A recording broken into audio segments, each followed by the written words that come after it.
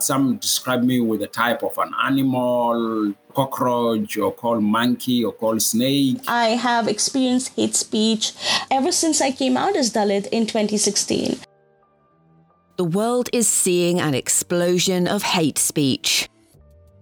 I had to move with a small child to another city due to the threats and cyberbullying. I'm struggling actually with hate speech, not only with hate speech. I'm having a lot of threats, real threats.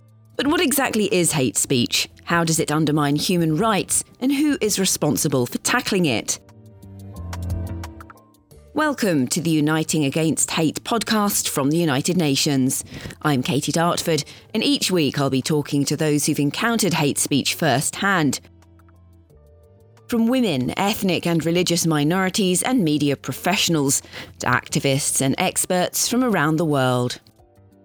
All these attacks were unpunished at that time, so they escalated into misogynistic, intimidating threats. I will tell you 60% of deadly violence in South Sudan are triggered by the use of hate speech. Women who die because they can't get, let's say, a maternal health service are as important as young people who may be killed in Pakistan from a mob attack. And hate speech is about discrimination as well as violence. We'll also look at how the rise of easily shareable disinformation online has led to unprecedented challenges in countering hate speech.